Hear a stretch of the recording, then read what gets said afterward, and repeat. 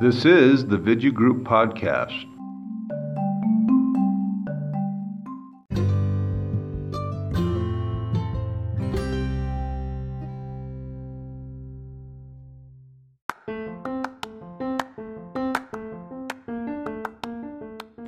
Welcome to the second episode of the Vidya Group Podcast. This is your host, Acharya, and today we're going to start talking about the Vidya of the Green Revolution.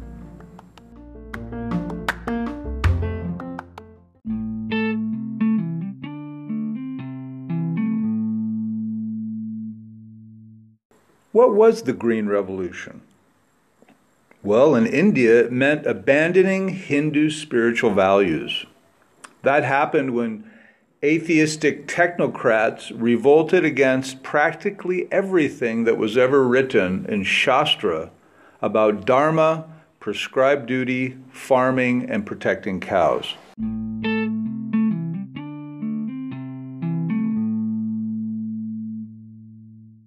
The cause of modern cow slaughter and the stray cow crisis, which has become the recent cow war between the Muslim-dominated beef mafia and the Hindu Gorakshaks, is traced back to the Green Revolution itself, with the introduction of tractors, which did not increase crop yields. Increased crop yields were achieved not by modern science, as some would like you to believe, but by ancient Vedic technology of crossbreeding plants. Science, of course, wants to take all the credit. And even more amazingly, some politicians on the left, right, and center are proud about the Green Revolution that actually accelerated cow and bull slaughter and caused Hindu values to go into decline.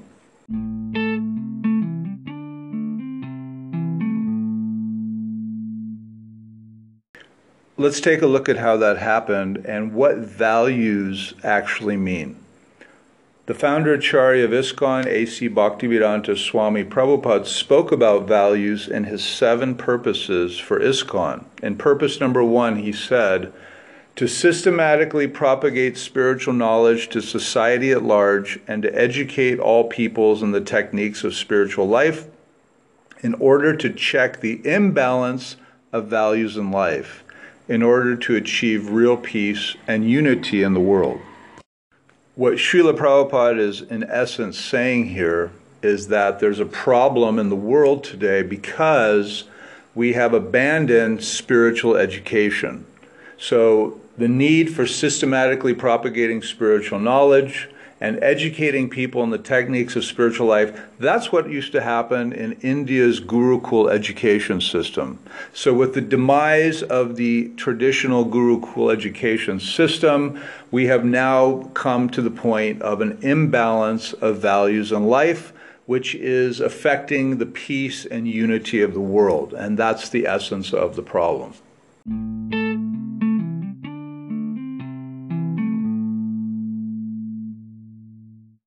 We hear a lot of talk about values, but what exactly are values? Well, a value is what remains when you subtract the costs from the benefits of any given thing. So the formula for value is benefits minus costs equal value. Now, the benefits of the Green Revolution in Asia between 1960 and 1990 are claimed to be number 1, a doubling of rice and wheat yields. Number 2, reducing poverty by 50%. Number 3, increasing caloric intake on an average of 33% per capita. And 4, lowering the cost of grains.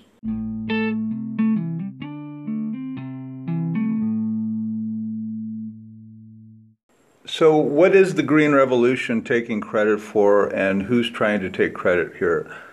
The Green Revolution had a lot of different components. There was the crossbreeding of plants. There was tractorization, mechanization of the agricultural process. And there was also chemical inputs into the agricultural process. So what exactly did the lion's share of the benefit in terms of these four benefits? What produced the most notable increases in gains?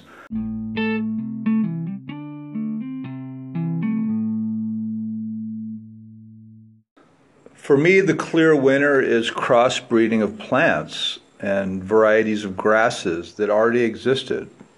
This technology is nothing new. The idea of crossbreeding plants has been around since time immemorial. So that somebody systematically endeavored to crossbreed plants and achieved demonstrable results, I think that's just a great thing, but I don't think that's a great credit to modern science. And clearly, the increase in yield in the crops was due to crossbreeding and not due to tractors and not due to chemicals. So I think the benefits that were achieved in the Green Revolution are trying to be hijacked by modern industry. And I think that's, their corporate bottom line, their personal interests at stake, and their ability to purchase the historical narration of their glories through sponsoring educational textbooks and sponsoring media propaganda and, of course, politicians' campaigns. So I think, the idea that, the great savior of the world was modern industry and the chemical industry, I don't believe that's true.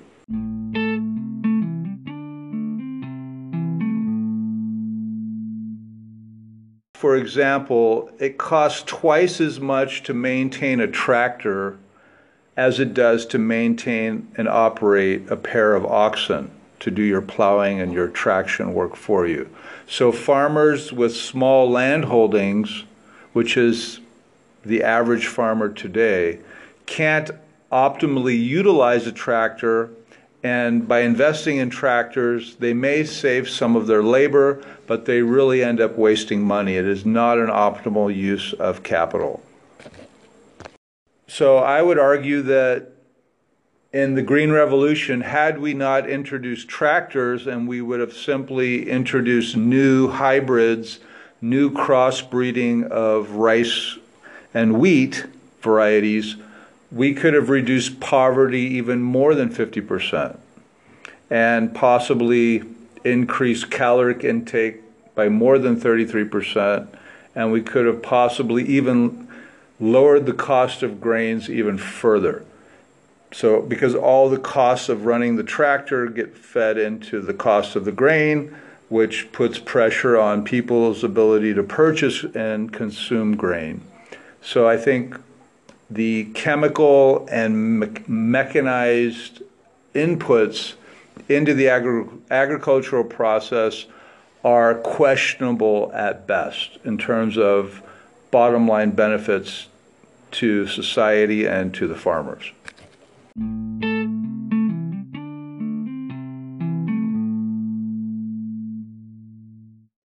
In any case, when we talk about the Green Revolution, we pretty much only hear these benefits. And that's only half of the story, because aside from the benefits, there were also some significant costs that came along with the Green Revolution that we need to factor in and do a cost-benefit analysis and see, was there real value in the Green Revolution itself? And that's what we're going to try to accomplish. Tune in to our next Vidya Group podcast to get the second half of the story and learn about the real cost of the Green Revolution.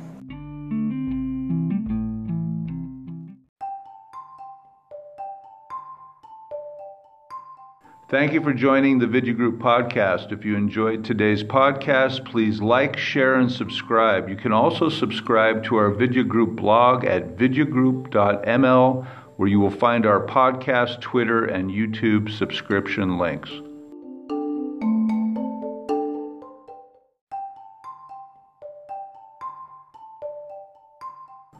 This is the Vidya Group Podcast.